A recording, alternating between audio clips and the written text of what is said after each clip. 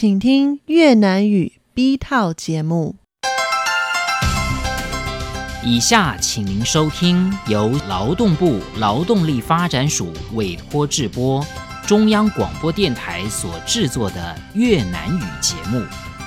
Sau đây xin quý vị và các bạn đón nghe chương trình phát thanh Việt ngữ do Sở Phát triển Nhân lực Lao động trực thuộc Bộ Lao động, ủy thác Đài RT thực hiện.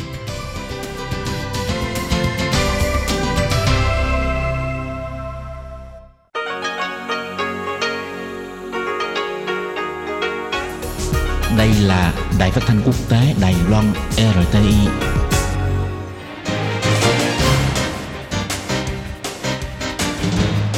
Ban Việt ngữ xin kính chào quý vị và các bạn.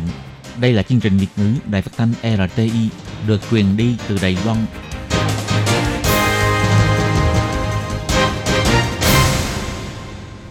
Tường Vi xin chào quý vị và các bạn. Chào mừng các bạn đến với chương trình phát thanh Việt ngữ Đài RTI. Các bạn thân mến, hôm nay là thứ Ba, ngày 19 tháng 9 năm 2023, tức là mùng 5 tháng 8 âm lịch năm Quý Mão. Chương trình Việt ngữ của chúng tôi ngày hôm nay sẽ được mở đầu bằng bản tin thời sự Đài Loan. Tiếp theo là phần tin tức đến từ quê hương Việt Nam. Sau đó là các chuyên mục Tiếng Hoa cho mỗi ngày, Tủ kính sinh hoạt. Và phần cuối của chương trình sẽ được khép lại bằng chuyên mục Giờ hẹn các bạn.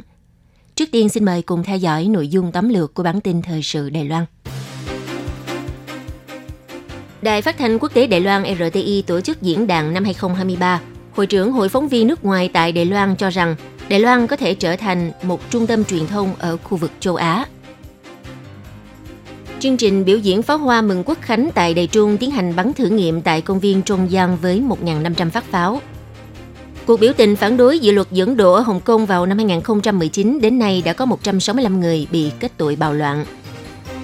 Cuối cùng là Bộ Quốc phòng Đài Loan cho biết, từ 6 giờ ngày 18 tháng 9 đến 6 giờ sáng ngày 19 tháng 9 đã phát hiện tổng cộng 55 máy bay và 7 tàu chiến Trung Quốc hành động quấy rối eo biển Đài Loan và các khu vực lân cận. Và sau đây xin mời quý vị cùng theo dõi nội dung chi tiết.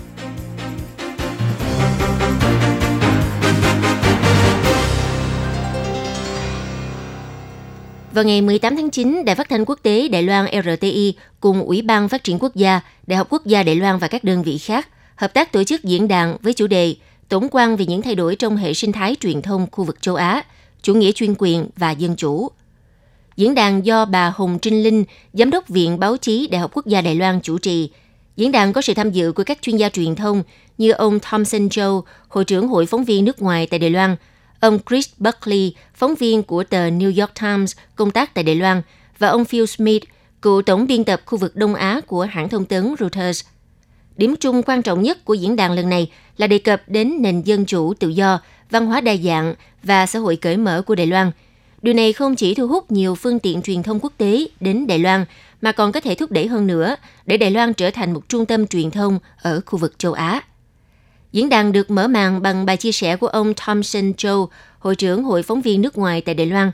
Ông dùng kinh nghiệm của bản thân để giải thích rõ tình trạng ngày càng xấu đi của quyền tự do báo chí ở Miến Điện, cũng như những nỗ lực tích cực của mọi tầng lớp xã hội trong việc phơi bày sự thật và duy trì hệ sinh thái truyền thông. Những nỗ lực này cũng bao gồm sức mạnh đến từ Đài Loan. Ông Thomson Joe chỉ ra rằng trong những năm gần đây do tình hình bất ổn ở Hồng Kông, nhiều cơ quan truyền thông quốc tế đã rút lui và tăng cường sự hiện diện ở Đài Loan. Ông cho biết Đài Loan có tiềm năng trở thành một trung tâm truyền thông Media Hub ở châu Á. Ông nói, số lượng phóng viên từ nhiều quốc gia khác nhau đến Đài Loan đã phát triển đáng kể. Tôi nghĩ nguyên nhân trước hết là tình hình ở eo biển Đài Loan tiếp tục thu hút phóng viên. Ngoài ra còn vì lợi thế địa lý của Đài Loan và quyền tự do hoạt động truyền thông, điều mà tôi nghĩ là rất quan trọng. Chủ tịch Hội đồng Quản trị Đài Phát thanh Quốc tế RTI, bà Lại Tú Như chỉ ra rằng, tự do báo chí ở nhiều nước châu Á gần đây ngày càng gặp nhiều thách thức, đặc biệt là các nước Trung Quốc, Hồng Kông và Miến Điện. Là một pháo đài dân chủ ở châu Á, Đài Loan nên đóng góp nhiều hơn nữa. Bà phát biểu, tôi tin rằng chúng ta có trách nhiệm lớn hơn trong việc trân trọng và bảo vệ quyền tự do ngôn luận, đồng thời đóng góp nhiều hơn cho hệ sinh thái truyền thông ở khu vực này. Còn phóng viên của tờ New York Times công tác tại Đài Loan, ông Chris Buckley, thì đã dùng kinh nghiệm phỏng vấn của bản thân khi công tác ở Trung Quốc để giải thích những quy định phức tạp do chính phủ Trung Quốc đặt ra. Sau khi so sánh với môi trường làm việc ở Đài Loan, ông ấy đã vô cùng kinh ngạc trước sự đa dạng, cởi mở và thuận tiện của Đài Loan đối với công tác làm truyền thông, đúng như chủ đề của diễn đàn, chủ nghĩa chuyên quyền và dân chủ. Còn ông Phil Smith đã dùng cả cuộc đời làm báo chí 40 năm của mình để giới thiệu kinh nghiệm làm việc ở Afghanistan, Pakistan, Bangladesh, Sri Lanka, Ấn Độ và các nước châu Á khác. Ông Phil Smith cũng trích dẫn và bình luận về chỉ số tự do báo chí thế giới do Tổ chức Phóng viên Không biên giới công bố. Trong đó nhấn mạnh rằng Đài Loan tiếp tục tăng từ vị trí thứ 42 của năm 2019 lên vị trí thứ 38 của năm 2022, thậm chí còn tiến bộ vượt lên vị trí thứ 35 trong năm nay 2023. Ông cho rằng sự ổn định như vậy là khá tiến bộ và mong muốn Đài Loan tiếp tục phát triển trong tương lai. Lễ hội pháo hoa mừng Quốc khánh Trung Hoa Dân Quốc năm 2023 dự kiến sẽ diễn ra tại thành phố Đài Trung. Chương trình bắn thử nghiệm đã được tiến hành vào tối ngày 18 tháng 9, ngay tại công viên Trung Giang, công viên Trung ương. Màn bắn thử với các loại pháo hoa đủ mọi kiểu dáng màu sắc, tung bay trên bầu trời phía trên công viên, vô cùng ấn tượng. Vậy là sau 9 năm vắng mặt, lễ hội pháo hoa mừng Quốc khánh năm 2023 đã trở lại thành phố Đài Trung. Địa điểm tổ chức sẽ diễn ra tại công viên Trung Giang. Chương trình bắn thử nghiệm được tiến hành vào lúc 9 giờ 10 phút tối ngày 18 tháng 9, ngay trong khu vực công viên. Thời gian bắn thử trong vòng 5 phút với trên 1.500 phát pháo, kích cỡ từ 3 tấc đến 6 tấc. Cục trưởng Cục Dân chính ông Ngô Thế Vĩ cho biết, nhằm phối hợp với lễ hội pháo hoa mừng Quốc khánh tại Đài Trung, đơn vị phụ trách đã lên kế hoạch tổ chức chuỗi hoạt động diễn ra trong 2 ngày. Sự kiện khởi động mừng Quốc khánh dự kiến diễn ra vào lúc 6 giờ 30 phút tối ngày 9 tháng 10. Chương trình sẽ hội tụ đông đủ các ca sĩ, nhóm văn nghệ sĩ địa phương, hứa hẹn sẽ mang lại những trải nghiệm thị giác lẫn thính giác ấn tượng cho khán giả. Đến đêm ngày 10 tháng 10, ngoài loạt chương trình biểu diễn âm nhạc nghệ thuật độc đáo, năm nay chính quyền thành phố đã đề nghị Ủy ban Trù bị Quốc khánh kéo dài thêm thời gian trình diễn pháo hoa lên thành 36 phút.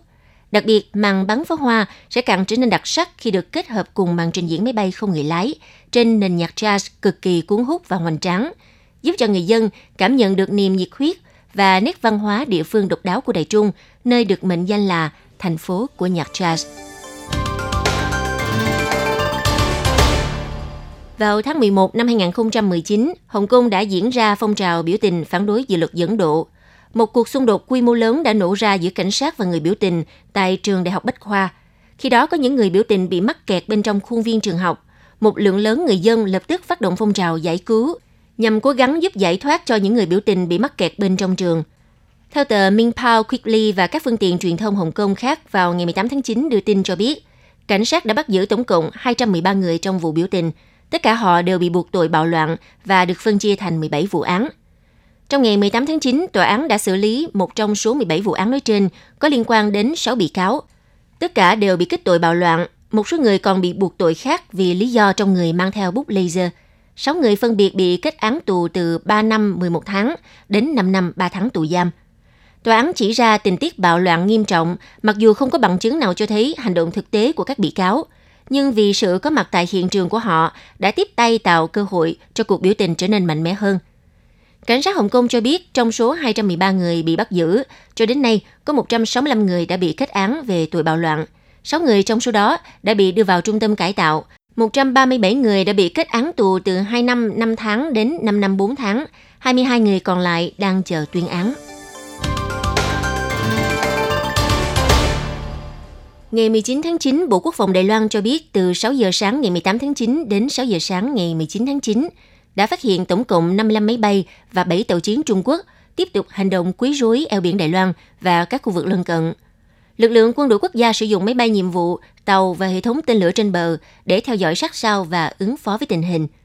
Bộ Quốc phòng cũng kêu gọi chính quyền Bắc Kinh phải chịu trách nhiệm và chấm dứt ngay các hành động đơn phương nhằm phá vỡ hiện trạng hai bờ eo biển. Theo thông tin mới nhất về hoạt động của quân giải phóng Trung Quốc trên vùng biển và vùng trời xung quanh Đài Loan của Bộ Quốc phòng công bố vào sáng nay ngày 19 tháng 9 cho thấy, từ 6 giờ sáng ngày 18 tháng 9 đến 6 giờ sáng ngày 19 tháng 9 lại tiếp tục phát hiện 55 lượt máy bay, trong đó có đến 27 lần xâm phạm vào vùng trời Tây Nam eo biển Đài Loan. 7 lượt tàu chiến đang tiếp tục hoạt động quanh eo biển Đài Loan. Bộ Quốc phòng nhắc lại rằng hòa bình và ổn định trên eo biển Đài Loan có liên quan đến an ninh thịnh vượng của khu vực Ấn Độ Dương-Thái Bình Dương và là trách nhiệm chung của tất cả các bên trong khu vực. Kêu gọi chính quyền Bắc Kinh chịu trách nhiệm và chấm dứt ngay các hành động đơn phương làm phá vỡ trật tự hiện trạng. Quý vị và các bạn thân mến, vừa rồi là bản tin thời sự Đài Loan do Tường Vi biên tập và thực hiện. Cảm ơn sự theo dõi của quý vị. Xin mời quý vị và các bạn theo dõi phần tin Việt Nam. Xin kính chào quý vị và các bạn. Tiếp nối với bản tin thời sự trong ngày, xin mời cùng theo dõi bản tin đến từ quê hương Việt Nam. Trước tiên là phần tin tóm lược. Việt Nam là đối tác thương mại lớn nhất trong ASEAN của Trung Quốc. Ngăn cấm cơ sở giết mổ thủ công đưa thịt sạch ra thị trường. Cuối cùng là phát hiện nhiều điểm kinh doanh bánh trung thu không rõ nguồn gốc. Sau đây xin mời quý vị cùng theo dõi nội dung chi tiết.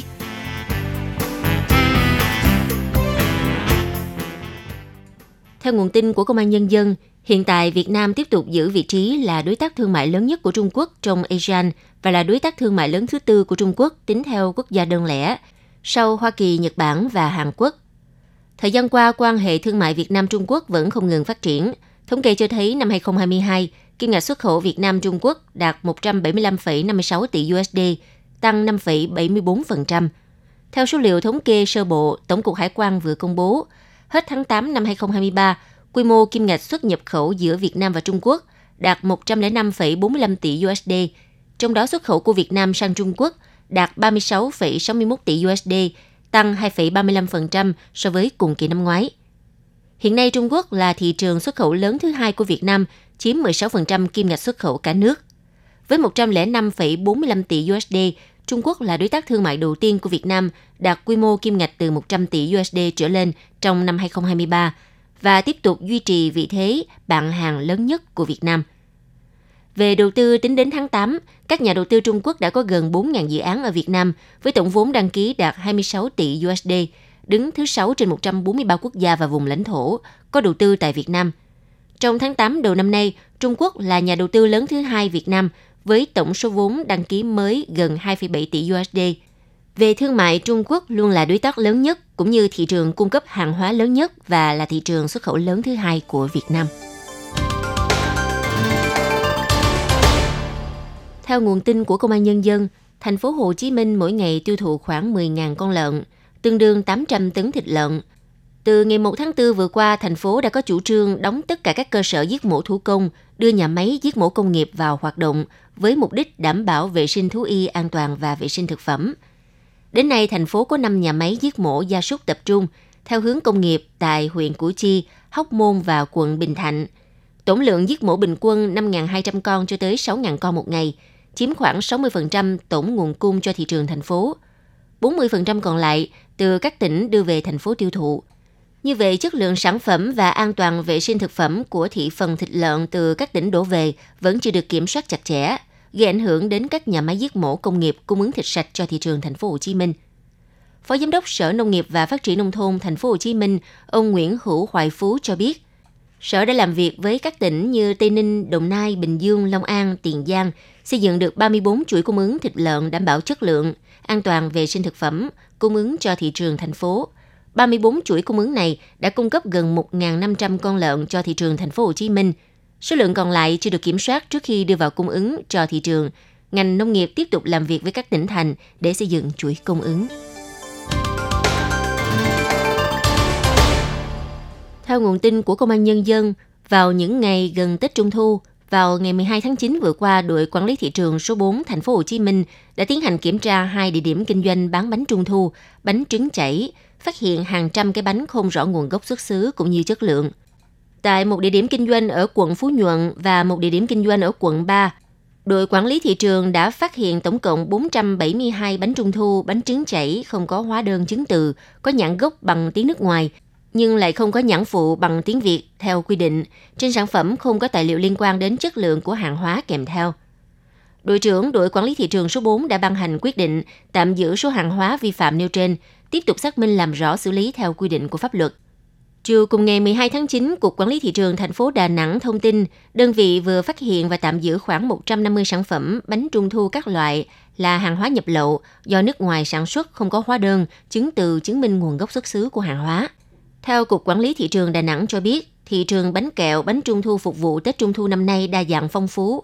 Bên cạnh các cơ sở sản xuất kinh doanh có uy tín, nhưng trên thị trường vẫn còn trôi nổi rất nhiều những sản phẩm không rõ nguồn gốc. kêu gọi người dân tuyệt đối không mua sản phẩm trôi nổi không rõ nguồn gốc xuất xứ.